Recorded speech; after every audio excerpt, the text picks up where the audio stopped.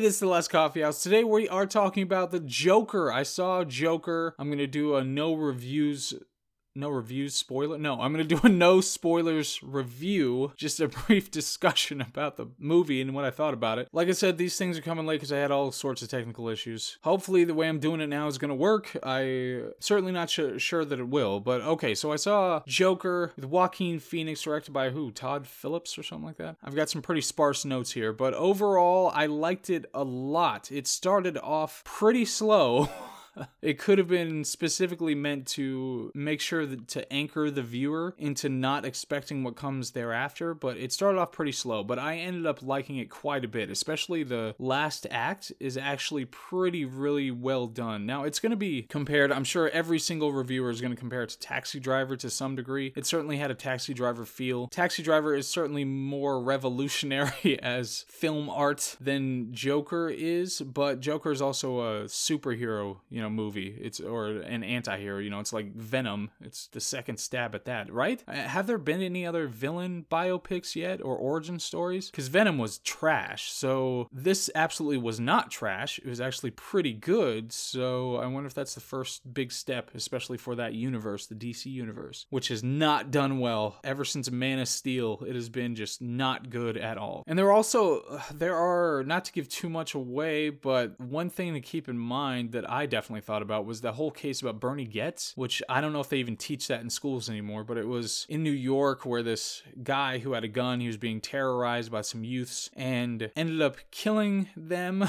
and fleeing, but it was during a particularly high crime spike in New York, so he was kind of celebrated as a vigilante by a lot of people. But it's an interesting case study. I remember I ran into that like a dozen times in undergrad. I don't know why they thought it was so important, but still, it's something that struck me when I was watching this movie. Anyway, so cinematography. I was disappointed by some visual choices, but it did kind of really need to be gritty, and it did feel gritty and dirty and gross, which was good, and it had a cinematographic personality with it used a really shallow depth of field in a lot of scenes where things that were just barely in focus at the center, the focal point, and then everything else was out of focus, and it had a good disorienting quality that kind of fit you into it. So I loved a lot of the character design. Like his outfit at the end, I thought was pretty perfect. I remember looking at it just thinking, that's actually really good, because it's really tough to find a distinct look, especially after like Heath Ledger's Joker and the stupid damaged thing on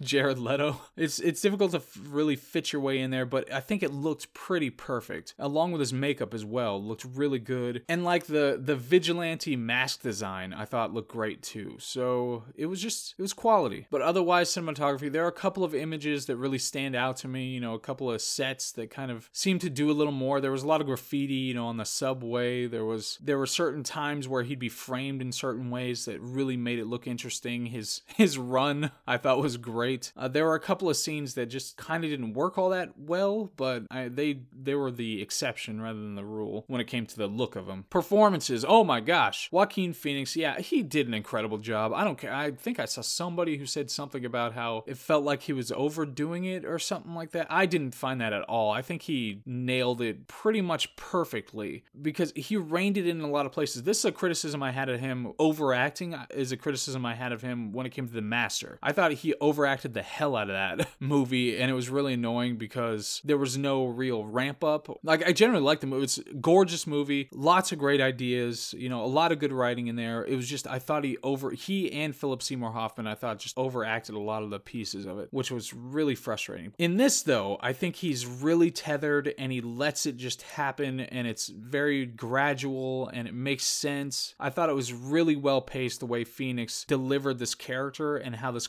character developed. So I don't know. I don't think I had any criticisms of the way that he portrayed this character. There were some aspects of the dialogue that were kind of annoying. That's more kind of like storytelling, but there's some aspects of the dialogue that I didn't think were as interesting or well done as they should have been. But when it came to him, I think he pretty much nailed it. It felt like he disappeared in the role, and he wasn't just acting like manically. It felt like he disappeared in it, and that's really good. I mean, it's assuring. It's it just felt right. So, and it felt like it was kind of separate from Heath Ledger's Joker, because everybody wanted to talk about, okay, who's the best Joker? Everybody knows who's not the best Joker, but it felt like it was separate, like it was a different thing. It was still Joker, you know, the origin of Joker and all that stuff, but it felt like it was a really different method and take on building the same character. So, I don't know, there's something about Christopher Nolan's Batman is like The Dark Knight, really kind of fits in the superhero category. It's still there, even though Ledger was brilliant and all that stuff, but this kind of fits into cinema category. There's more to it than just it's a superhero movie or something like that. And not only that, the like supporting performances were actually really good. So you got Robert De Niro did a very good job. I get annoyed with the casting of Robert De Niro in these kinds of roles, because I feel like people think he has a bunch of great comedic timing when he really kind of doesn't. And I know he's got a pedigree, he's got a legacy of being able to do comedic stuff, but I don't think he's all that great at comedic acting. He's really annoying in real life, but I don't hold that against him as an actor. And then the like girlfriend character, I thought she did a very good job. She had kind of this mixed thing to play, and I thought she just kind of fit in it well and did a good job. The mother, she was the first time I saw her, I think was 6 Feet Under? She was the mother on that or something, and she's been in a bunch of stuff, but I think she did a very good job as well. Just enjoyable to watch. Even Thomas Wayne, you know, he didn't have a whole lot to do, but I think he fit in well.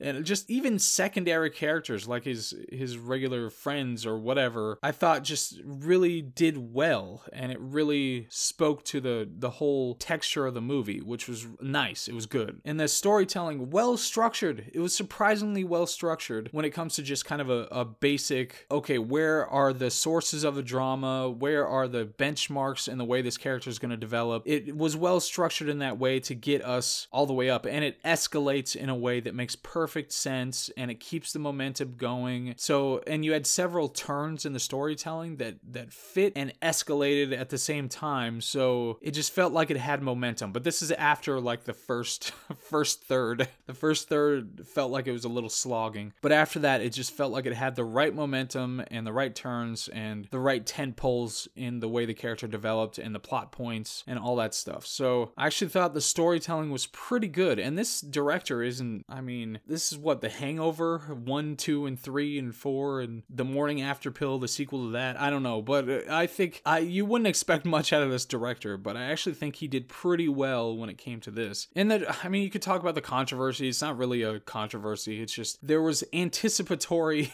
attention given by the media to potential shooters who took this movie as inspiration. So it's, God, I hate the media. I hate the media so damn much at this point. I really, really do. But the movie really, it was about general counterculture and mostly about class over anything else. Of course, the Joker himself explicitly says, you know, I don't have any real goals. That's not really what it's about. I'm not trying to accomplish anything. But it's really just kind of general counterculture and exclusion versus inclusion and class. It's not really the kinds of, it has a more deep interest in mental health than it has in like a general political issue or something like that. You know, it's more interested in mental health.